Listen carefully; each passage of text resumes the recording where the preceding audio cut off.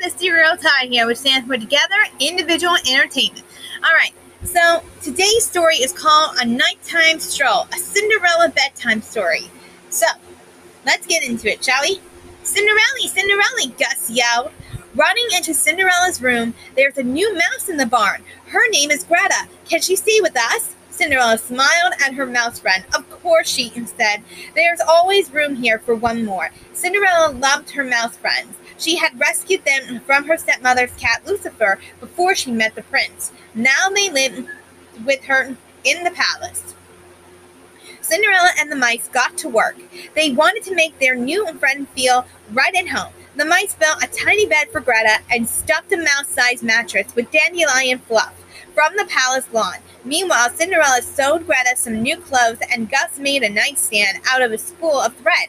Greta would sleep like a baby mouse, Gus said, placing a small vase of flowers on the nightstand. Gus couldn't wait to introduce his new friend to Cinderella. Greta, Gus cried, this is Cinderella. The princess knelt down to shake Greta's tiny paw with her pink finger. You're very welcome here, the princess said. You must be hungry. Greta patted her tummy and nodded. Cinderella smiled at her new mouse friend.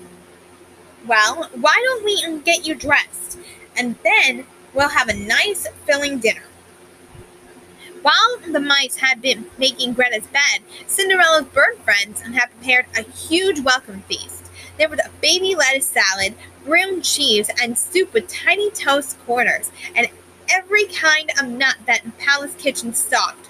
Greta happily dug into the food, while the mice asked her all sorts of questions. Soon, Gus noticed Greta's eyelids drooping, taking her by the paw. He showed her to her new bed. Oh, Greta said, clapping in delight. Such a snug bed. Thank you, thank you. Greta climbed into her bed and was soon fast asleep, snoring softly in her dandelion pillow. Later that night, a shadowy figure marched down the path in a royal garden. Halt! One of the watchmen called. Who goes there? The guard knelt down and peered into the shadow lane. Why, it's one of Her Highness's mouse friends, he said. Greta rubbed her eyes and looked around. Where am I? She asked, confused. The guard smiled and told Greta that she was in the garden. Then he walked her back to the palace. The next morning, Greta told her new friends about her nighttime adventure. It was so strange, she said. One moment I was in bed, all cozy and snug, having the nicest dream, and then what happened? Jacques asked. I woke up in the garden, Greta explained, in my nightgown with no idea how I got in there. The mice gasped. I never sleepwalked before. Not ever, Greta said, taking a bite of a blueberry. Everyone agreed Greta's sleepwalking was likely a one-time thing. She was probably just getting used to her new bed. I'm sure it won't happen again, Greta agreed cheerfully. That night, Greta went to bed confident that she'd stay put until morning. A few hours later, she woke up at the palace gates with no memory of how she got in there. Then, the night after that, she marched right through the gates and into the street. Rats, Greta said, as the kind villager walked her back to the palace. Over the next few days, Cinderella and her mouse friend did everything they could to help Greta. Jacques tried giving her a glass of warm milk before bed. Always helps me sleep tight, he said. But that night, Greta woke up in the middle of the village. Gus tried putting nosy crumpled paper around Greta's bed, but she marched right through him without blinking an eye. Cinderella tried putting a mouse-sized gate at the front of the door, but Greta picked the lock and waltzed right out of the palace without waking up. I didn't even know I could pick locks, Greta said. You learn something new every day or every night, Gus agreed. No matter how hard Cinderella and her friends tried to keep Greta inside the palace, nothing worked. Every night she woke up further and further away. Finally, early one morning, Greta woke up with a sore feet in a village. She'd never been that far from the palace before. She couldn't even see it on the horizon. Where am I? The little mouse wondered out loud as she walked the streets.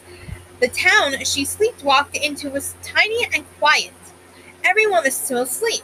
Suddenly, Greta stopped. The most glorious smell was wafering out of the little shop. A cheese shop, Greta exclaimed. The glorious smell that practically had her floating closer to the door was definitely cheese. But not just any cheese. I never smelled a cheese like that, Greta murmured. It was stinky and rich. She was sure it would taste amazing.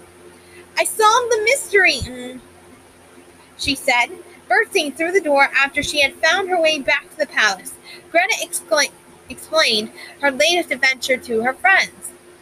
My nose was leading me to the cheese shop every night, she said. It just took me a while to get there. Everyone was curious about the amazing cheese. What could smell so wonderful that it made Greta sleepwalk all the way into the next village? So shortly after breakfast, Cinderella summoned the royal coach. Soon, she and her mouse friends were on their way into the countryside. There it is, Greta squeaked, pointing to the shop. The coach pulled to a stop, and the friends climbed out. The humble cheese shop owner was very surprised to find himself with none other than the royal princess and a handful of mice as his first customers of the day.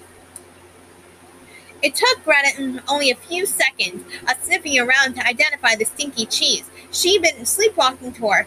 It's this one, she said. The shop owner happily gave Greta a sample. Oh, it's glorious, Greta said. It's like sunrise and sunset and smelly feet all rolled up into one. Cinderella was glad her new friend had found something she enjoyed so much. With a wink at the shop owner, she bought an entire week's worth of cheese for her little friend. That night, Greta had a wonderful bedtime snack. Several tiny crackers smeared with her new favorite cheese. Yum, she said. That really hit the spot. Then, her tummy full, she snuggled into bed where she stayed all night. I hope you enjoyed, because this story is still getting along with all the other Disney stories I might read. And speaking of which, hey guys, if you're listening, I've done a video of this story on my YouTube and my Facebook pages. So you can find me on Together Individual Entertainment, TIE for short. It's a blog that I created on my YouTube and Facebook page. So look me up because I need your help. Give me a comment in my comment section as you look at my videos and tell me, what do you think I should do for Christmas? I already did a Christmas countdown with a magic stocking that had an ornament or something, but now I definitely need something a little more different. I'll still do a story time, but who knows? Maybe I want to do a story time and a sing-along. And then again, I don't know what to do. So give me an idea. I'm looking for your ideas to come alive for this Christmas. And don't worry, I've got something planned in a couple more weeks. Want to know what it is? You're going to have to wait and see on September 30th. That's right, September 30th after a bedtime story. So remember, I'm doing this bedtime story Sunday through Thursday nights because they're all school nights, and I cannot wait to tell you my announcement on that day. So in the meantime, this is Ty saying good night, sweet dreams, and have a good day at school. Bye!